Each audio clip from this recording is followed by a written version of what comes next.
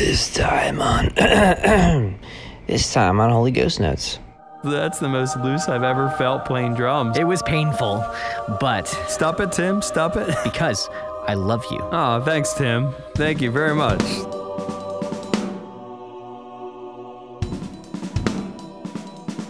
Hey, what's up? This is Tim and Matt, and you are listening to the Holy Ghost Notes podcast, and we're very excited that you are here with us today. We've got a fun one ahead. Matt, how are you doing, man? I'm doing well. Currently on tour. Sweating your butt off, yeah. Yeah, doing a lot of that. Yeah. We're doing a summer bee market tour, which just screams heat and sweat. Yesterday, some of the guys did an ice bath. Wow. Have you ever done that? I've never done that. I've done cryotherapy once, which isn't really an ice bath. It's like, I guess, hydrogen air coming out. It like gets really cold like an ice bath, but it's in a chamber. How was that? It was crazy, man. You want to be done so bad, but then you feel so energized after you get out. Yeah. Yeah, I didn't do it. I was working on a project in the dressing room, and I heard some of the opening bands were like, so we're playing with a band called Hollow Front and a band called Void of Vision from Australia, and both of them are like, hey, your guys are about to do an ice bath out there. So I went outside. We were in Corpus Christi, and the high was 101 yesterday, which has kind of been the norm for the last stretch, like week of shows, I would say. Yeah. And I went outside, and there was a container that I guess we had bought for merch, and it was oddly sized, so we never ended up using it for merch, you know? And so one of them got sent home, and the other stayed on tour with We came as Romans. Well, my tour manager, Josh, filled this thing up with ice, and he got in it, and... oh, so it was an actual homemade ice bath. It was a homemade ice bath. Wow. Yep. He was in for about 2 minutes. I went into the dressing room, and I felt like every couple minutes someone else would come in, shivering or just like big smile on their face. Like, that's the best experience. It hurt. Keep your hands out. But otherwise, it was incredible, and I got out, and I kind of feel loose, you know. I got into this thing, and my muscles are tense, and I get out, and everything just feels loose. I wouldn't do it before I played, having never done it before. But the drummer for Void of Vision actually did. He got in, and I talked to him right before we played. I was like, how was it? And he's like, oh my gosh. He's like, that's the most loose I've ever felt playing drums. I said, how much time before you played did you do it? He said 45 minutes. Wow. That's pretty cool. That is cool. Well, it increases circulation, I think. It is. It's supposed to help your blood flow, and which I can see why it would make you loose. A lot of athletes do it consistently to keep their muscles, loose and keep that circulation. I know it's something Matt Halpern does from Periphery. Okay. Yeah, he has a big 50-gallon drum, I guess. Can you picture that? Except it's it's not wooden. It's I think specifically designed for this. And he posts pictures of himself in this. He's like completely immersed in this up to his chin. Yeah. Wow. And I think he sits in there for a lot longer than 2 minutes. I can't say for sure, but I think he's in there for like 20 minutes. Wow, that's a long time. Yeah. It's interesting. I don't mind the heat. Like, I like playing drums when it's hot. It kind of takes me back to Warped Tour days when we would when we would play shows basically on the bed of a tractor trailer was the stage. Right. And it was just hot all the time. Yeah. And it at times you're uncomfortable, but you got used to it. I've at this point gotten used to it. There was one show on this tour that I got so hot I felt like I was going to pass out a couple times. It was in Austin, Texas, which I think will turn out to be the biggest show or one of the biggest shows of the tour. It was close to sell out, if not around 1,500 people. It was a really good show. And I was talking to Dave, the singer for We last night. He said, yeah, same with me. I felt like tunnel vision. I felt like I was going to pass out a couple times. When you're playing at that level, when it's that humid and that hot, it becomes obviously not fun. And the reason for me it's not fun is because I can't play well. Like, I know what I'm supposed to be doing, and I know the energy I'm supposed to be able to have, and I know how hard I can hit during certain parts, and I just can't. Right. And I get frustrated, and then I get in a bad mood, and I'm like, oh, I just want to be able to play like I know I can. Yeah. For all of these people that are moshing and also sweating their butts off, but I can't get any ventilation. My drum tech, Spencer's awesome, and found a fan, like a secondary fan, and put it behind me and pulled some of the cold air from behind the backdrop, and that was really helpful. Other than that show, it's been fine though. Like, it's been hot, but it's been good. So today we have the day off in El Paso, Texas. I was just saying in pre-roll, our bus driver, Steven, is incredible and drove a long way to get here. Shout out to Steven. For our off day, and then tomorrow we're in Tucson, Arizona, for the next show. That's awesome. So yeah, all's well, man. It's going really good. Do you ever, at those hot shows, I just remember I was always afraid that I would lose my sticks because my hands were so sweaty.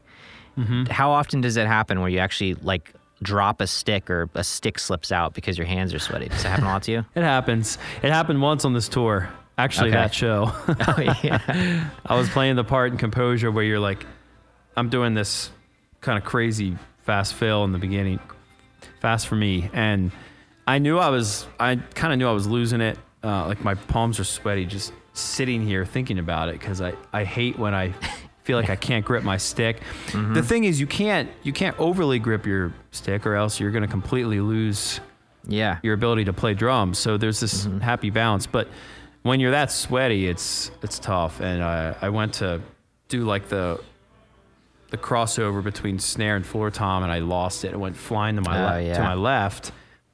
Thankfully, I have the stick caddy, and all was fine. Nothing happened. I'm just glad it wasn't during like a clean break, which we don't have a whole lot of, but that has happened where it's like nothing's happening except for, I don't know, Jake's like doing a spoken word part. It's just like everyone looks behind. What was that? Oh, Matt dropped his stick. All right.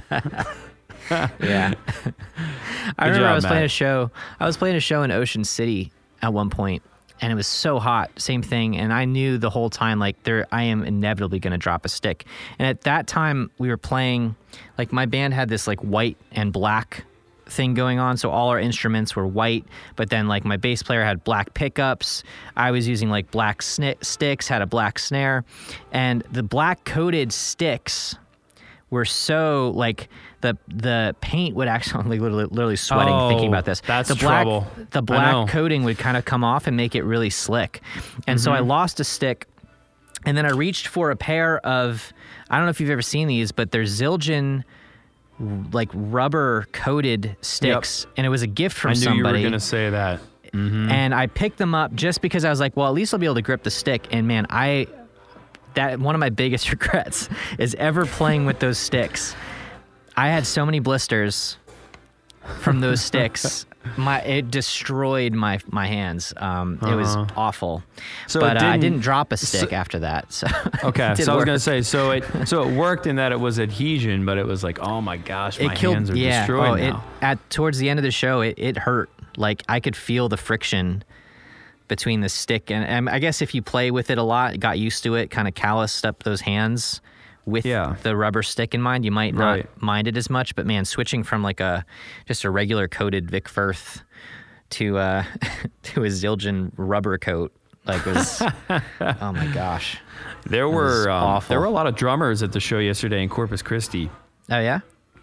Do you remember back when you were playing a lot? Do you remember talking to drummers before or after shows, and just the camaraderie that you had at like in the setting of a show? So there were a couple of drummers who brought cymbals for the meet and greet. Cool. One guy brought a 20-inch A custom crash to get signed. That was pretty cool. And then someone else brought this little Meinl splash.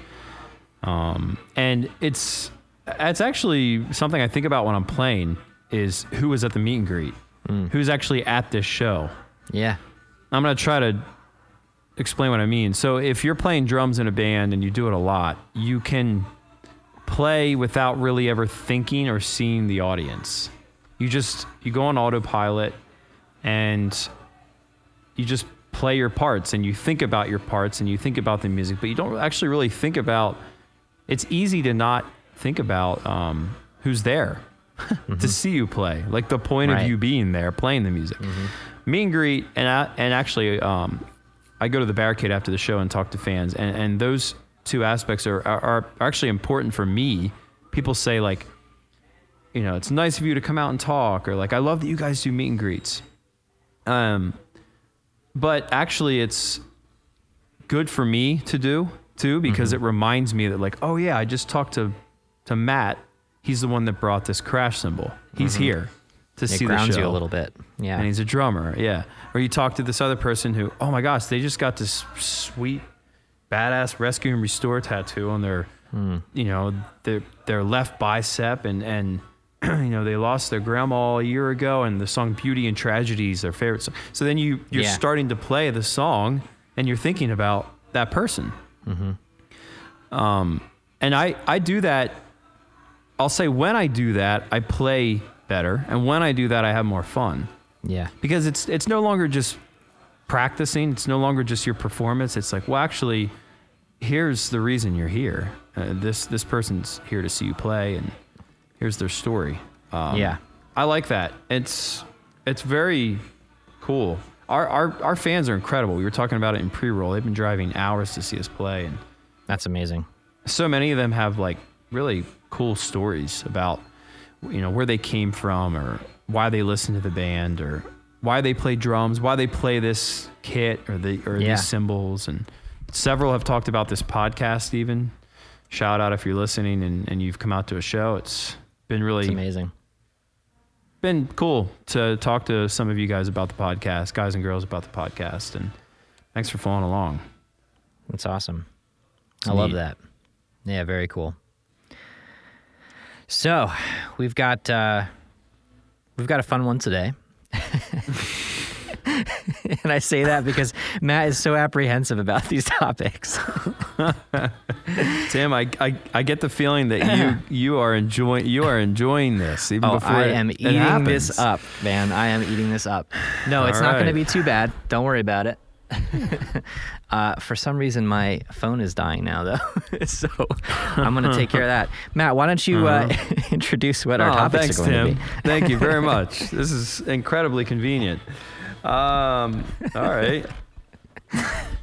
All right. So our drum topic today is branding yourself, which, from what I understand, is an inner circle topic contribution. Yeah. And right off the bat, I am not a huge fan of this topic unless I'm not understanding the reason behind it. Because what I hear when I hear someone say, how do I brand myself as a drummer, is my drumming isn't enough and I need to network and do something to be recognized for my drumming. Mm-hmm. And so from the start, you are, in my opinion, just not, you're not in it for, I'm not going to say the right reason, but the best reason, which is playing drums. Mm-hmm. There is obviously a convergence between drumming and business. At some point, if you want to make drumming your career, it's important, actually, that you think about how you're going to do this. How are you going to monetize your ability to play drums? Mm-hmm. However, too much focus on branding and marketing yourself means that something else is taking a back seat, and that too often, in my experience in this industry, is your drumming, your ability, what you're actually providing. So the thing that you're selling becomes secondary to selling that thing. Mm-hmm. And that, I think, is just really gross. And it's not doing you it's doing you a disservice, because you're going to play drums at that point. You're going to say, well, the most important thing is that I'm upholding this look or brand, and you're not going to be in it for the fun of it, for the reason that you started. Very few people start playing an instrument because they want to brand themselves as a musician. They start playing an instrument because it's fun. It's incredible. It's one of the best things. You talk to someone who plays drums or plays guitar, and it's like in the top 5 favorite things that they do if they're actively doing it. So I'm hesitant to talk about how to brand yourself as, let's just say, a drummer, but more broadly as a musician, because to me it says the pretense is that you need to do something more than just provide the service of playing the instrument. That's not enough. So what else are you going to do? And I think that obviously there are other factors in branding yourself and becoming successful. However, the most important one, if you have any sense of integrity, I think, is just, are you most concerned with the thing itself, not how to sell that thing? Does that make sense? Absolutely. Yeah, that was the perfect setup, man. So thank you for that. You knocked that out of the park. So that was both my setup and my monologue. Right. Well, just wait. Everything it's going to be a good say. conversation. It's going to be a good conversation. So when I sent Matt this topic, he was apprehensive about it for good reason. He voiced his concerns about it, and that made me want to do this topic even more because I knew that that's where Matt is taking it is kind of where I want to go with this. But I love it because Matt is a drummer, and he is a drummer to the fullest extent. But I'm coming from a different perspective as a marketer and someone who actually sells branding as a service for my clients and manage those projects, and sometimes have a big hand in that process. Granted, there's a difference. So I'm going to bring it back to kind of the fundamentals of branding here.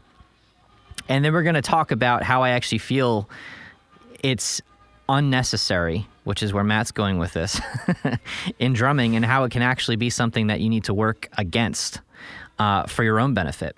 So branding, like most people are just going to be like, oh yeah, branding, your brand is your logo. It's as simple as that. That is not what I preach in my business. That is not how I market. Your brand is your identity. As a business, your brand gives you identity. So it's your logo, it's your website, it's your color scheme, it's your voice, your the way that you articulate. It's the way that you present yourself. It's the companies you affiliate yourself with. That is your brand. And similarly, it's going to be that way as a drummer, right? Matt is branded, for lack of better words, as the drummer of August Burns Red. As a farmer drummer, that too. But you are, in most people's heads, branded as the drummer of August Burns Red. That's how most people would identify you. So here we are now.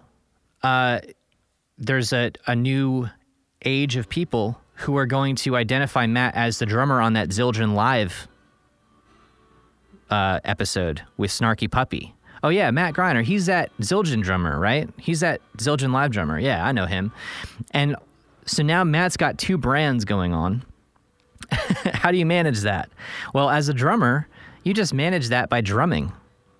We talk about this all the time.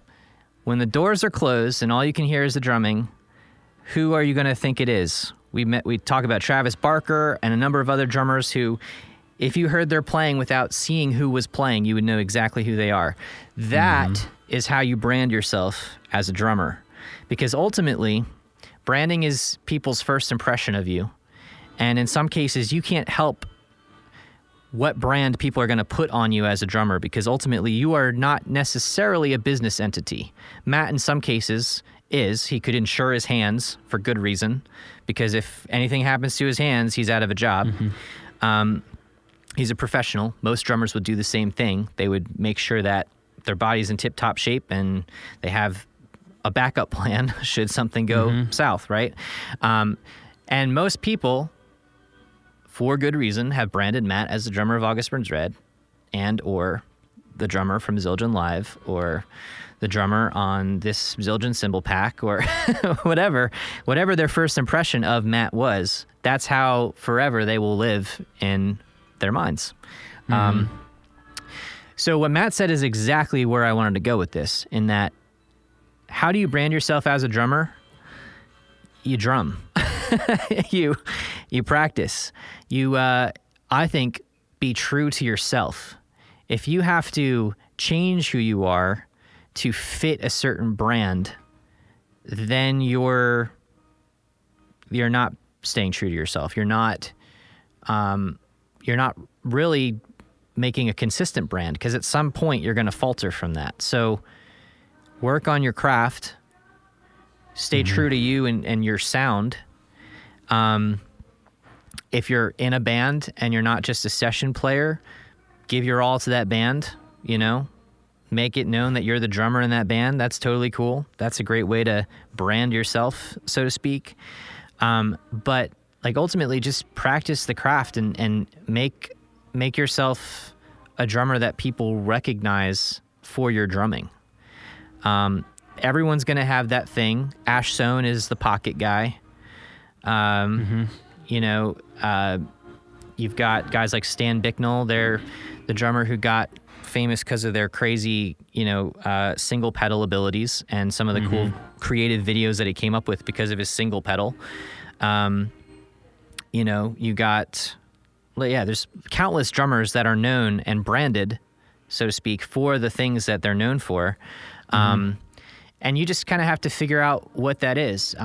Be creative. A lot of the drummers that are really popular right now, they're known for something, but it's almost harder. And Matt, maybe you can speak into this aspect a little bit. I think it's harder to unbrand yourself when you're held to something. And so here's a practical example outside of drumming. Take Ariana Grande, for instance. She started as a Disney Channel artist. Or Miley Cyrus, take either one of them. They both started as Disney Channel artists, or Disney Channel actresses, I should say, in these TV shows.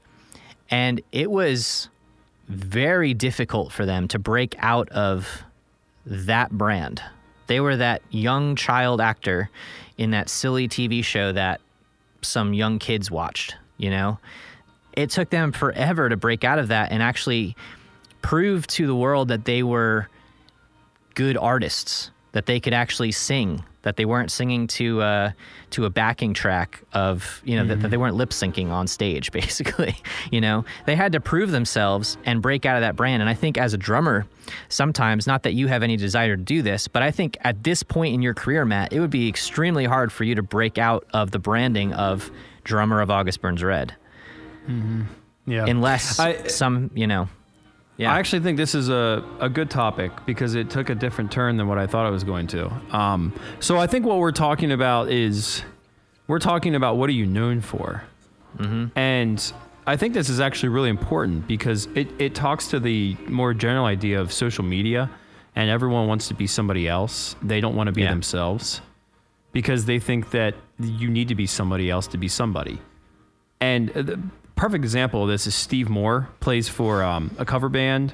He used to play for a cover band. I think he still does. He's coming back to the location in Pennsylvania that made him famous, which is Drummer at the Wrong Gig. So there's this, outdoor amusement park called Knoebels. It's a treasure. This place is amazing. No admission fee. You pay per ride, and they have this amphitheater, and they bring in these really talented cover bands, and you sit and you eat your ice cream that you just bought for $1.25, and you watch these bands perform. Steve Moore played drums in this band, and this video was taken by who knows who it was, and it got 19 million views pretty quickly, and he became known as that hilarious drummer who's actually really good at what he does and hilarious to watch. Well, he messaged me after quite a few million views on YouTube, and he's like, I don't like this. Basically, I don't like this, and I want to be taken seriously like you in the music industry. What do I do? So here's a collision course of I want to brand myself, and I don't like how I'm being branded. I don't like what I'm coming to be known for, which is this hilarious, talented drummer who does stick tricks and, whips around his jacket and just incredible video. If you've never seen this, you need to go watch this. Should be the cover for this, actually, for this episode. And maybe we can get him on. Have we had Steve on before? No. I think we talked about it. We should get him on. That's a good idea. We got to get him on. Yeah, we'll get him on here. He's just the perfect example of what to do because he did it so well. So he messaged me, he said, what do I do? I said, dude, you got it. Don't try to be anything else. Like, you need to run with this. You're incredible at what you do. And there's actually inefficiency in your corner. Like, no one's really doing what you're doing. So there's not a lot of competition, and you're so good at it. It's who you are. I didn't talk to him for a couple years. I'd have to pull up our emails, but he eventually sent me another message and said, dude, I just want to thank you. It's been a couple years. Things are going really well for me. I basically took your advice, and I was on an episode of The Office. They brought me in to do this kind of funny skit, and then Roland hired me to do this funny skit on playing drums with a bear sleeping underneath of your apartment. Like, he ran with it, and he's the guy. If you want something funny and lighthearted and also incredible, who else would you want to have in it? You wouldn't want Travis Barker. You wouldn't want Tony Royster Jr. You wouldn't want me. You wouldn't want Spears. You want Steve. He's the guy. And that's why he got the call. If you're listening to this and you're like, I don't want to be me, I want to be Travis Barker. I don't like the way I play. I like the way they play. The best thing you can do is just sit still for a second, turn off that idea, and think about the fact that we talked about this. Many people try to be Aaron Spears, but he already exists. So if someone needs Aaron Spears, they're going to call him. They're not going to call you. You have something, actually. And maybe you don't have something that you think is all that awesome or special. But I believe in the Christian sense that God actually gave you the ability to do what you're doing, whether it's drumming or something else, and it's yours. Right. And so to try to be somebody else is really a disservice to who you are and what your potential is. And I mean that. Like, Steve did it. He actually stopped and he thought, okay, I can either try to be Tony Royster Jr. I think I have the chops for it, but like, how do I get people to see me that way? Or he was just like, no, actually, I need to just continue being this. Because you know what? Tony Royster Jr., I guarantee you saw that video. And I guarantee you said amazing things about him because it's incredible. Right. It's incredible. And Tony Royster Jr. never would have been like, oh my gosh, this guy's incredible if he's trying to be exactly like Tony Royster. Correct, yep. So of course the logic checks out, but that's not human nature. Human nature is to say, oh my gosh, I want to be this other person. How do I brand myself to be that thing? It's actually a lot easier than that for you. You just, like you said, have to work on the thing that you're doing and keep going. And like you say, get creative with it. Like, what are you known for? So when you were saying that, it kind of spoke to me, conversation I had with Mike Johnson years ago, like over COVID. I was like, I want to do this subscription website. And he said, well, Matt, people want to know how to play like you. And I thought about that. I'm like, people want to know how to play like me. Okay, what do I play like? So if you're listening to this and you're wondering that same thing, you should pull out piece of paper and a pencil or pull out your notes on your iPhone and just start writing down a couple things that you think you're known for. And then ask people, do you think I'm known for this? So here are some things I'm known for. The China symbol, how to smash it to smithereens. Tons of great memes on that one. Lots of great China memes. You've actually, surprisingly enough, sent me more Matt Greiner China smashing memes than anyone else. I've had some good ones sent to me, but you've sent me the best ones by far. The blood letter one's funny. Yeah, there's quite a few. So that's an automatic. Funny. But of course, like double bass, syncopated patterns, polyrhythms, offbeat cymbal patterns. August Burns Red songs. August Burns Red songs, yeah. So just to name a few, like there you go. There it is. That's your brand. Try to do that for yourself. I realize you might not be even playing in a band, but when you sit down and play, what are people most impressed by, or like kind of like, wow, that's incredible. And don't be the kind of person that says it's really not that incredible.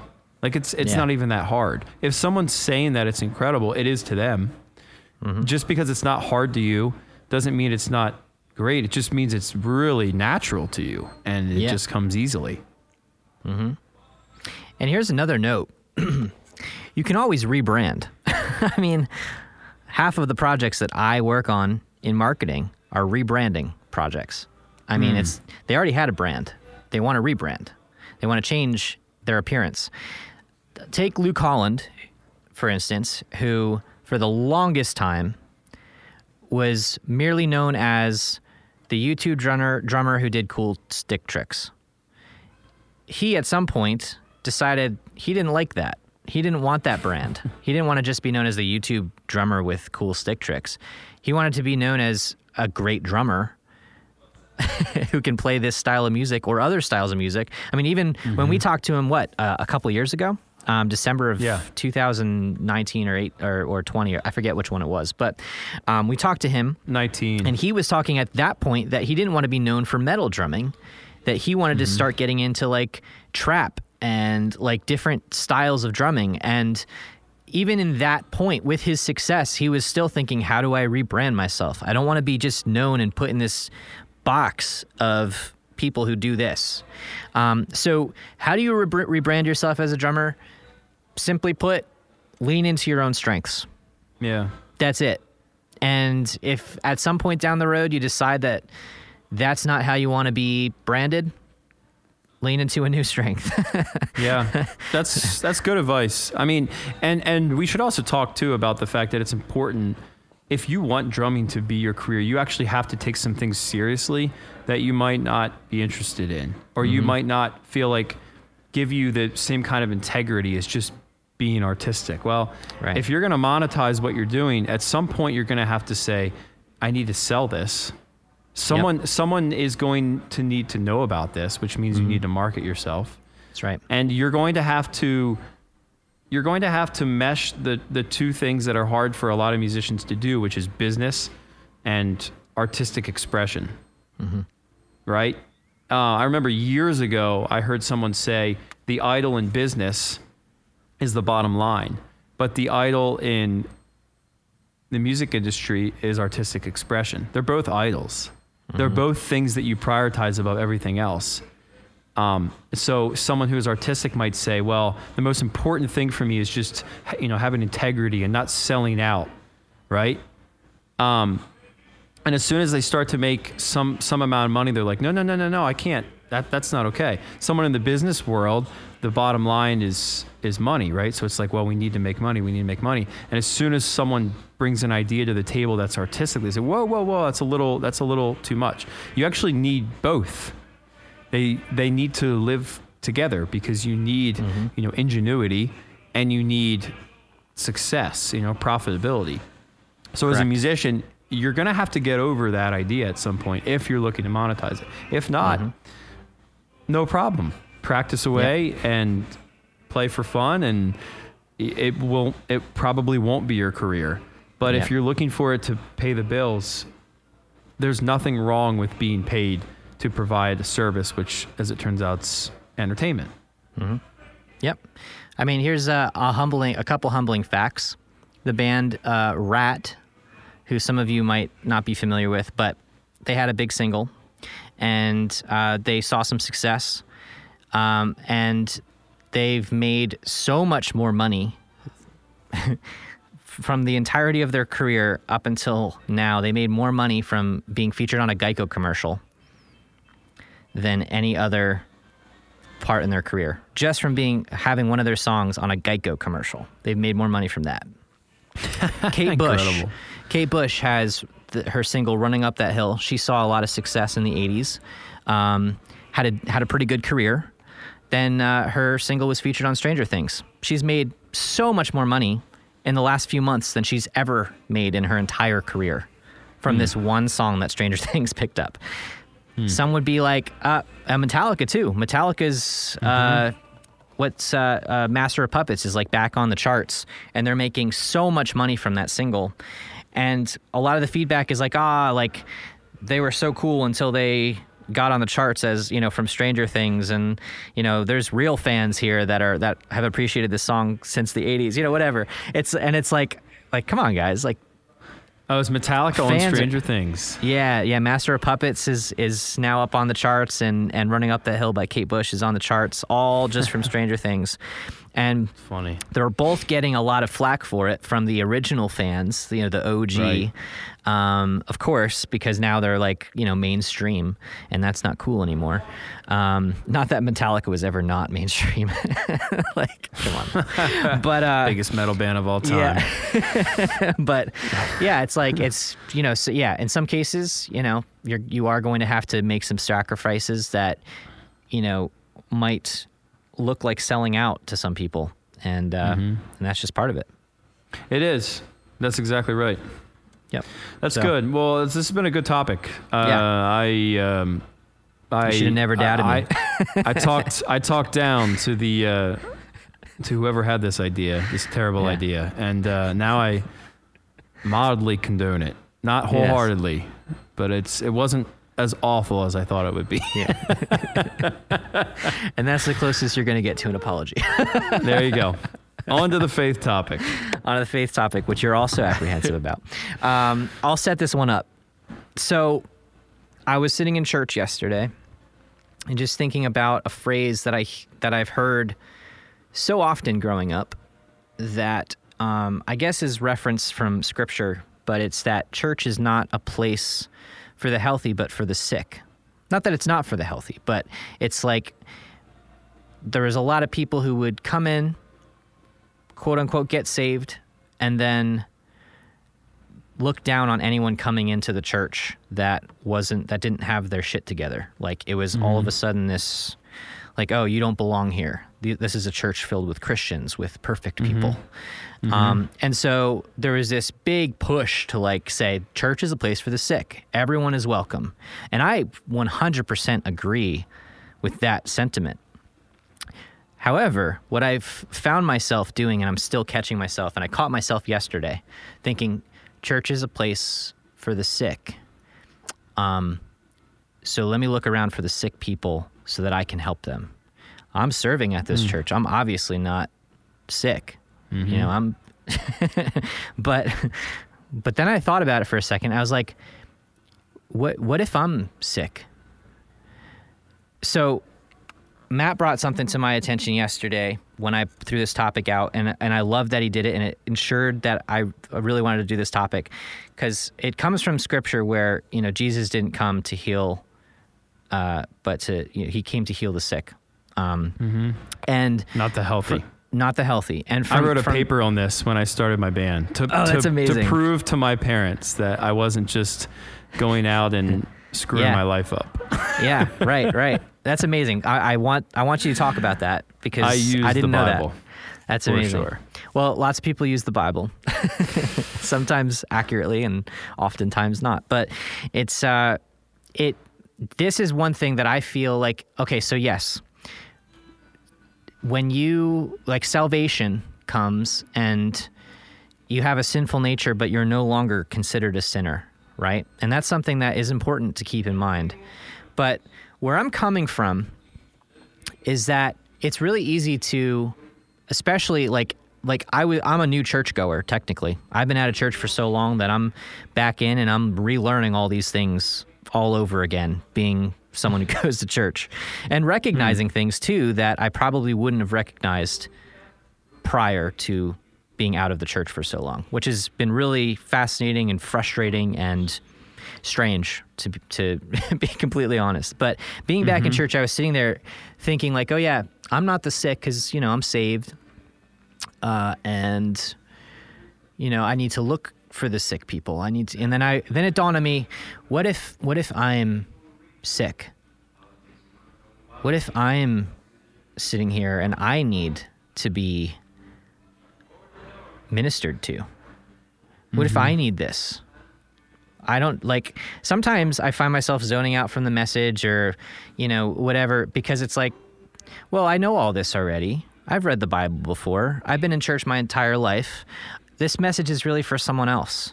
Like, I don't need to, this isn't for me, you know?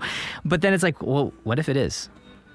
And I'm saying this because I've had conversations like this in the past, and I guarantee that there are some of you listening who get to that point too, where you actually close yourself off to receiving anything from the church experience because you're in that mindset that you don't need it. You're not the sick. Church is for the sick, not for the healthy. And maybe you're not as healthy as you think you are. Are you saved? Sure. Are you, do you have salvation? Yeah, sure. But you still need to be ministered to sometimes. Sometimes you need help. Like sometimes you're there listening to that message because you need it, and you need to be open to receiving it. And that's where this whole idea came from. And I just want to talk about it a little bit because I think you and I are both going to have slightly different points of view. And now hearing that you wrote this paper on it, I'm really, really fascinated by this. And but that's kind of the setup. That's kind of where my head's going. Okay. Yeah. Well, being a Christian means you are willing to say that you are a sinner. Otherwise, there would be no need to accept Jesus and follow him with any sense of need or loss or desperation in your life. I think this is why we see people who have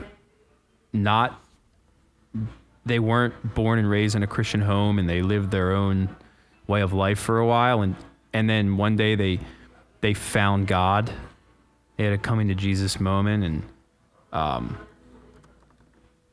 and they can juxtapose what it was like to actually live life without grace and without the knowledge that someone loves them and knows them. Like, yeah, you know me and yet you still love me. When you mesh those two things together, that will change you from bending towards sin to bending towards obedience. And I think that's what we're talking about here is, as a Christian, you should never be, to your point, in the place where you're saying, I don't need help. And I'm actually in a good place. I don't have any need for God besides the fact that this is my identity and who I'm called to be. Well, actually, no one's perfect. And the more that you realize how deprived you are, the more in love and in awe and wonder you can be about what you've been given by God, which in my life changes it. Yeah, it changes me. It makes me think to myself, wow, I can't believe that Jesus knows what I've done and who I am really. The kind of things that you don't want people to know about, the whole Johnny Depp, airing your dirty laundry. Like, imagine if you had to tell everyone around you the worst things you've ever done, and yet God knows all of that. And he's still saying to you, I love you. And actually, I've given the most important thing I can give, which is my son, so that you and I can be close to each other. That doesn't leave you with the reaction of like, I don't know how I feel about that. Like, I can take it or leave it. It's like that. No, that creates a visceral reaction in you when you experience that kind of thing. We've talked about it before, where you come home from work and you have this burden of let's say a car loan for $30,000, and you're really not sure how you're going to pay it off. And there's a note on the table when you get home from work. It says, I paid that car loan off for you. And you say, wow, that's amazing. I hope I find out who did this. It was an anonymous note. Hopefully one day I can thank that person. Whereas someone else comes home from work and they have back taxes that are going to land them in prison for the rest of their life. and they know that the court date's upcoming, and they come home and there's a note on the table and it says, I took care of that and cleared it with the courts, and you're innocent and you don't owe a thing. Sure, you still owe it. You didn't pay it back, but I did. And you're free and clear. Your reaction to that's going to be, I have to find out who this is. And if I find out who it is, I'll do whatever it takes for the rest of my life. That doesn't even touch what's been done for you and me in the Christian sense of grace, forgiveness, and mercy. Because we deserve something that as Christians, we don't have to pay for with our lives, even though we should, because justice has to be served. So the idea of being in a church, like you said, Tim, where you are walking around with your head up and looking around and thinking, I have the answers, I need to find people to help, and never looking at yourself and never remembering what God gave you. And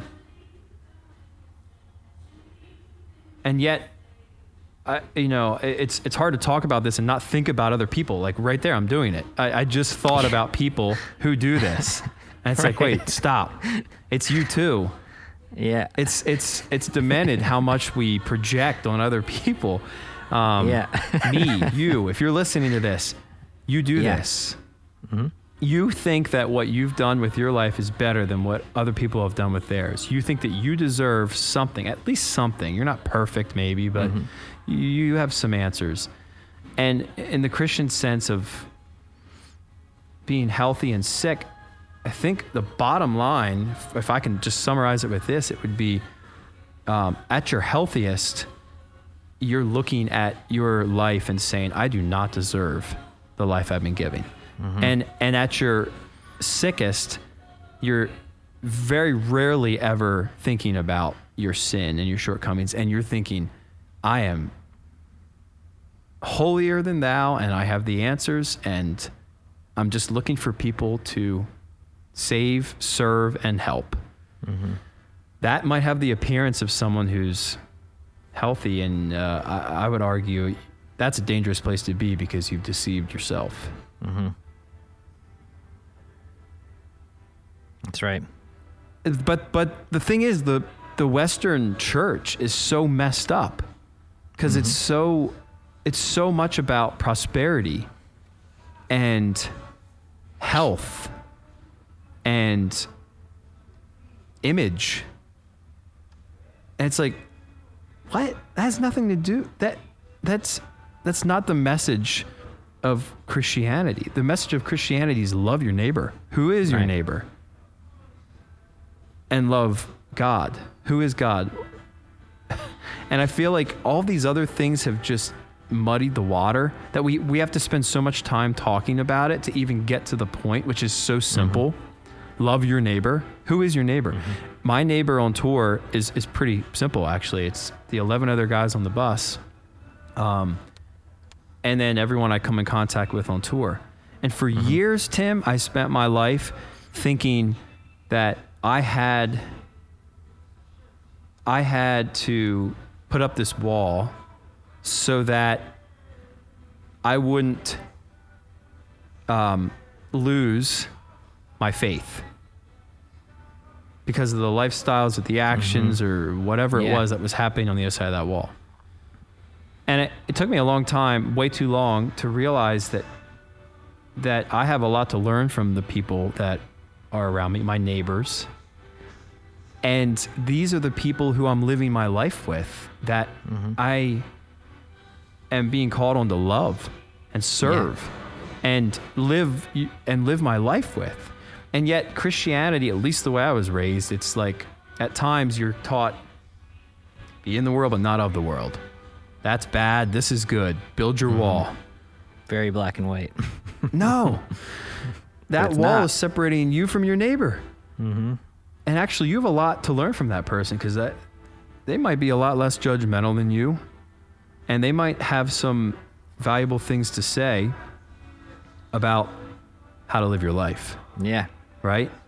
In being a Christian, you can't stand on the fact that you've done anything, right? You've just accepted what someone, Jesus did for you. And that's something that someone else can have too, but it's certainly nothing that you're like, look at my badge, right? I did this. No, you didn't. And yet, dude, we all walk around like that, like we did something special. Yeah. Dude, I think it's really important for everyone listening, Christian or not, to just take a second and recalibrate. Like, stop yourself from overthinking and just think about this. Like, it's okay to not be okay. Doesn't matter who you are. It is okay to not be okay. You know why? Because you're a human, and when you're not okay, it's a very human thing. and that's okay. Yeah. Picture this. What if you, as a Christian, you're sitting in your church that you've been attending your entire life, and someone comes in and they've never heard the gospel, and they come in and they actually teach you a thing or two about how to love somebody. Imagine that. I've had that happen before. Same. I've had people who don't know God. They've never stepped foot in a church in their lives. Teach me how to love. And that's saying something. My mom was over this weekend. My parents were over this weekend. And my mom was telling me a story about a guy who was on his deathbed. I guess he was having heart surgery and pretty much died on the operating table. And he ended up getting resuscitated, coming back to life, had already died, but came back to life because his heart had started working again. And he came out with one thing. He said when he died, he was in the throne room in a long line of people standing before Jesus. And Jesus was asking one question to every single person in that line. There was no account being given. There was no like, do you know what you did? Did you know? He was asking one question, and this is what he was asking. Did you learn to love? You're here, you died, you lived life, did you learn to love? And then he awoke back to life, and it changed his life. Now, whether or not he was dreaming it up and it was in his head, or whether he actually visited heaven for a split second as someone lying dead on that operating table, who knows? Both are possible. Both are completely possible. The truth is, both are possible. The truth is, if you look at the Bible and you look at Jesus and you look at how he lived and the message that he portrayed, it was all about love. And you said it before, love your neighbor and love God. Those are the two most important things. If you're not doing those things, if you're trying to do something lower on that list that doesn't fall in line with those two things, then you're doing it wrong. Plain and simple. Agreed. Yep. And I think it's important too to understand that, like, it's very important for us to recalibrate, realize we are sinners.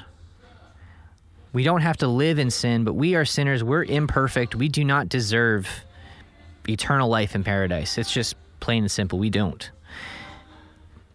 Jesus cleared that slate for us. He paid that debt. He didn't just come and say, oh, your debt is paid. He came and said, I want you to live. I want you to live a fulfilled life. This is a great point. I want you to, like, it didn't stop there. Like, now you owe me, bro. Like, I cleared this off. Now you owe me. Now you got to do everything I say. It wasn't that. It was, I cleared this off because I love you. Here's a bunch of things you can do to better your life because I love you. I want you to enjoy life. Right. Right. Exactly. Like, to your point, it's like, I didn't just give you life and now it doesn't really matter what happens next. It's like, no, actually, this is all really important, what happens next. Exactly. Like, your life and the way you interact with people around you is kind of the point of all of this. That's right.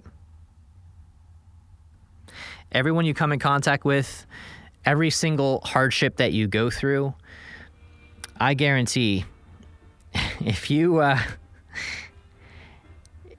the right perspective and you get through that thing, you're going to look back and realize, oh, this made me a better person. This made me who I am. Every single successful person, I can almost guarantee, will attribute their hardships to their success.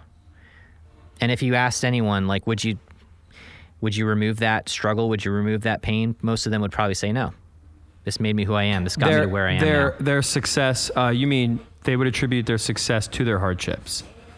Yeah. At least in part, yeah. I mean, hard work, of course, there's, going to be a bunch of things I'm sure they'd attribute to it. But would they remove that hardship if they had the chance to? Probably not, because I think they probably would agree it got them to where they are. It made them who they are. And these are the things that, like, I want to learn. And I want to stress the point, because where this started was just me sitting in church realizing, dude, I'm sick. Mm-hmm. Like, I need help. Like, I'm not okay. I'm not perfect. I'm not okay. Mm-hmm. I'm not just immune to this word of encouragement or this word of conviction because I'm a Christian. This isn't for the people who don't know this already. This is for me.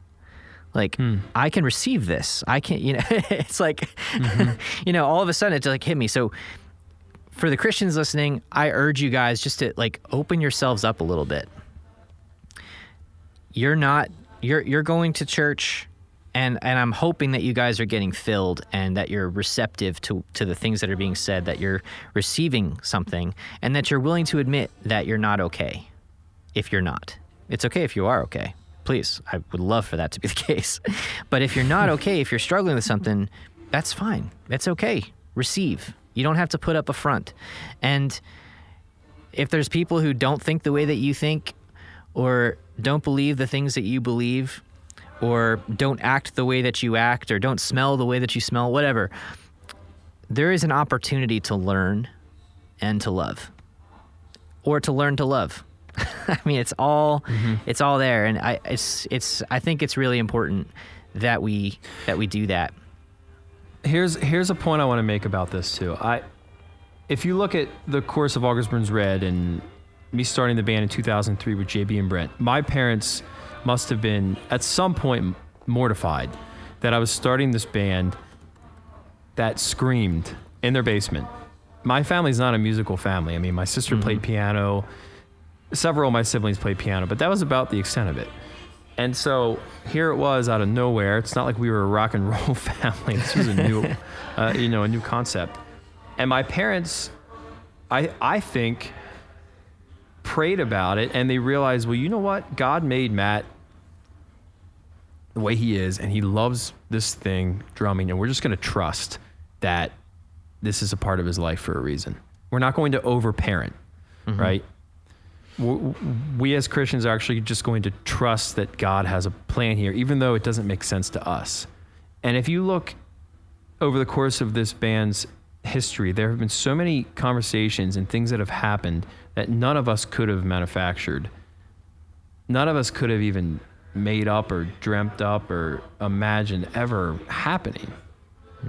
In other words, I believe that God had it in mind to have this band be something that helps people and helps people understand how to find healing or joy. Yeah. Or any other positive change in their life. And I don't believe for a second that it's just because of us.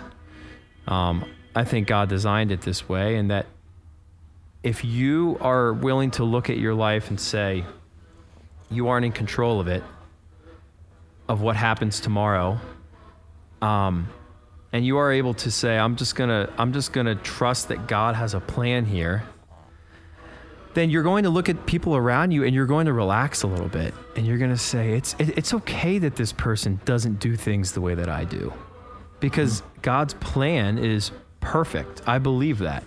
Even though life is incredibly far from perfect and difficult and awful at times, doesn't mean that God's plan isn't still perfect, and that good in the end will win out, and that people will be better off because of this. I'll be better off because of this.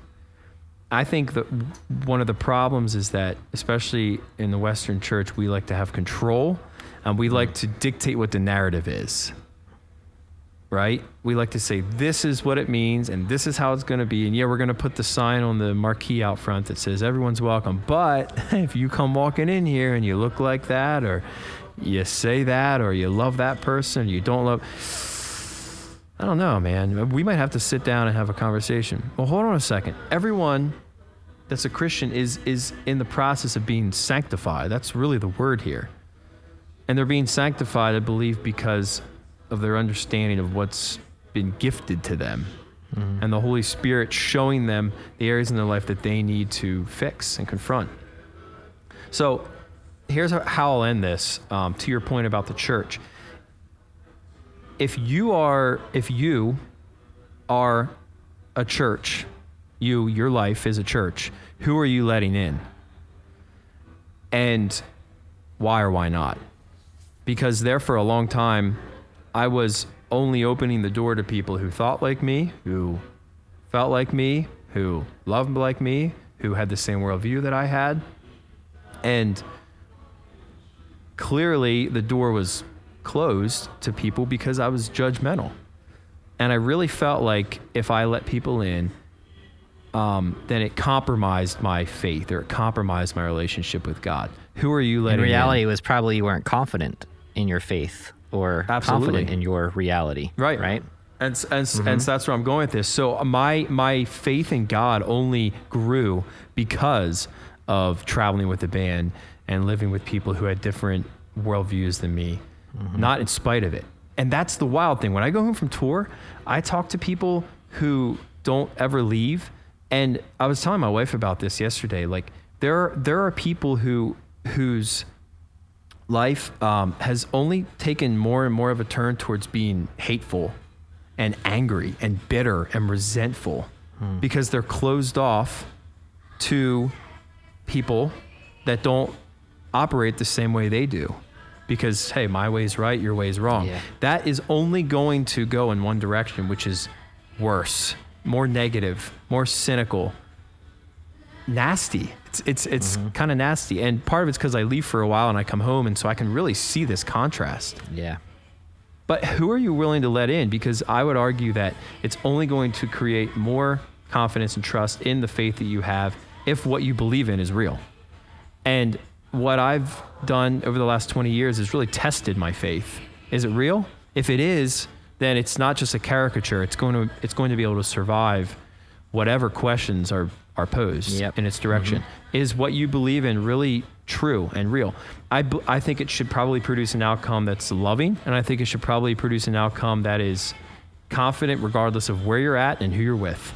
And for me, that's really been the story of ABR. At the end of the day, I'm going to look back and I'm going to say I lived life alongside of a lot of different people, a lot of different walks of life. And what I know is that I love God with all my heart, and I still can't believe what he's done for me. Yeah. That's right. And also, there's a lot of good people outside of the church. We've talked about this a lot. I'd rather sit next to someone on an airplane who's never stepped foot in a church than someone who lives only on the inside of one. Yeah. That's right.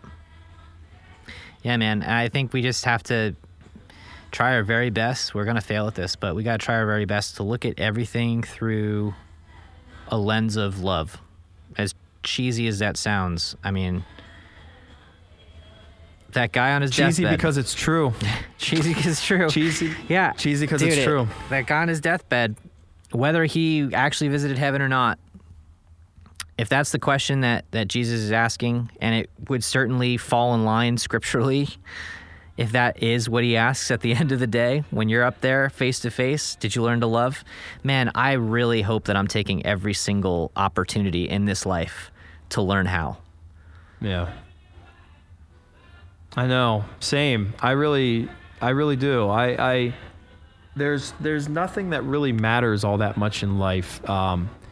If what you're doing with your life isn't making a positive difference. And that's what love does. Every time, every turn you take. If you don't like the way that someone's living their life, if you disagree with it, do you think it's really going to change the way they live their life if you're negative and hateful and resentful and judging? Of course not. Everyone knows that. But yet that's what we do. And what did Jesus do with people that we would disagree with their lifestyles? He loved them. And what does that do to us when we read? honestly should bring a tear to your eye. It should give you goosebumps. And I think it does for a lot of us. But when we look at it, for some reason, we have this disconnect between what he did with them and what we should do with them. Yeah. Them being people who have a different way of life, different worldview, different actions than us.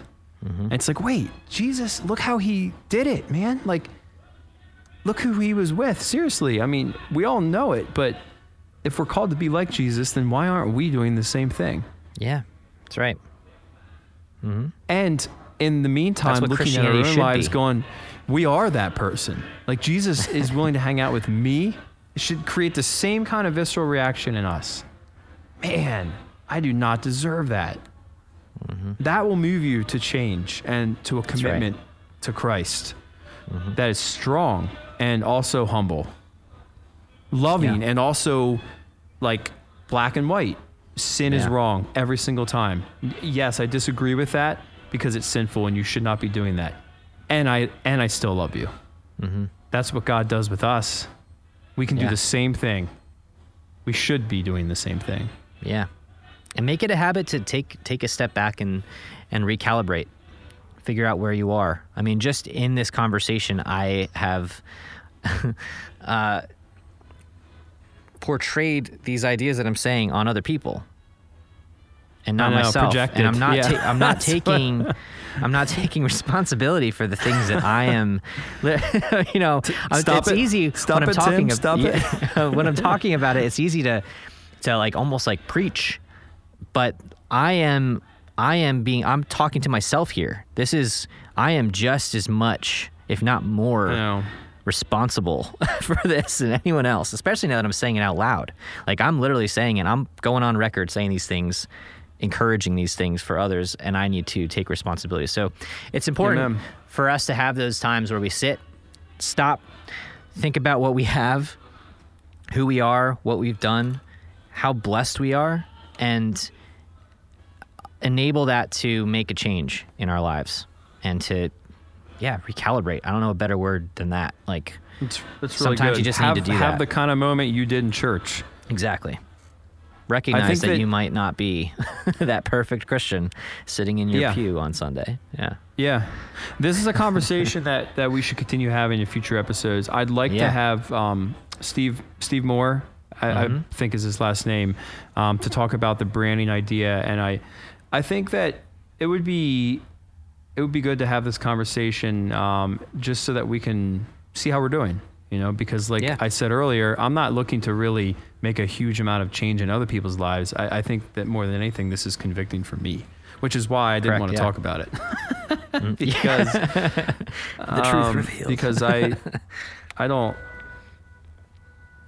know what the answers are, but I don't do a great job of living up to them, which is an awful thing to really face. If you know what to do and yet you don't do it. Yeah. Mm-hmm. Yeah. But it's also thank you. Yeah, it's a good thing to recognize. It's actually, it kind of lifts a weight off, I think. Mm-hmm. When you realize it and you admit it out loud, especially to however many people are listening to this, I feel a burden lifted because it's like, I don't have to hold on to this and pretend anymore. Like I don't, anyway. I think the best way that I can end this, so my wife and I pray together every Monday, and I'll actually call her after I'm done here. But I think we should pray. I think I'd just like to pray, just to thank God for what He's done and please, and what He can and might do through this conversation. If you're listening to this and you're just really, you might feel convicted, or you might feel like you have a new idea of how to approach this. I believe that God will meet you there, regardless of where you are in that process. Obviously, Tim and I have come a long way since we started this, and thank God. Thank God. Yeah. Thank you, God. So that's I'll pray, and then you can wrap up the episode. All right. Sounds good. All right. Dear God, thank you so much for this conversation. I pray that you would speak to our hearts as we are having this conversation and we're coming to an end here, God, that you would not let this be the last time we talk about this or think about this, but that you would continue to speak to us, speak to me, help me understand how to be a better neighbor. Help me understand how to be more loving and less judgmental. And we just thank you so much for the things that we don't deserve that you've given us, and for loving us even though you know fully well what we've done with our lives. I pray that we would have a better understanding of that today. Jesus, I pray. Amen. Amen. That was good. Well, thank you guys so much for listening to this podcast. We really appreciate every single one of you. And for those of you that have caught up with Matt on tour, love it. Love you guys. Definitely try to hit him up after a show if you haven't lots of seen tour them left. play yet. Lots of tour left. And 20 shows. Yeah, let him know that you listen to the podcast. It's always a cool, encouraging thing to hear. So, absolutely. We do have a Patreon community underneath this podcast. If you're interested, go check it out. Patreon.com/HolyGhostNotes. There's a bunch of tier levels that you can sign up for to support us. We, again, don't make money off of this podcast other than what is supporting us through Patreon. So no advertising. This is a free podcast completely. So if you're interested in supporting us, check it out there. Yeah, we don't make money from this podcast. But you can take advantage of a bunch of really cool perks, namely our Inner Circle community, which is just an amazing group of people underneath this podcast. We say it every episode, and it doesn't get any less true. So check that out. At a certain tier, you can also get involved with MattGrinerLessons.com. And that gets you into drummer hangouts on Wednesday, which drummer is hangouts freaking happening awesome. Tonight, actually. It happens on my days off on tour.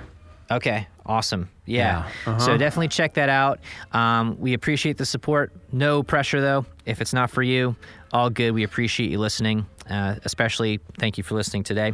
We do have one big shout out to Robbie McVeigh, who is a new What's up, Robbie? Inner Circle community member. So congrats and welcome to the community, Robbie. Looking forward to getting to know you.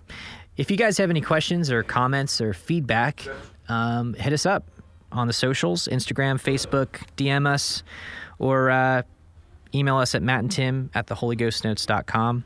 We'd love to hear from you. And if you're a drummer, make sure you're posting those drum videos and using the hashtag #HolyGhostNotes. Well, yeah. This was great. I hated it.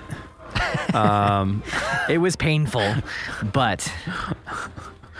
Actually, I felt like it was really good. I appreciate you bringing this up. Sort of. Yeah, sort of. Yeah. In a roundabout way.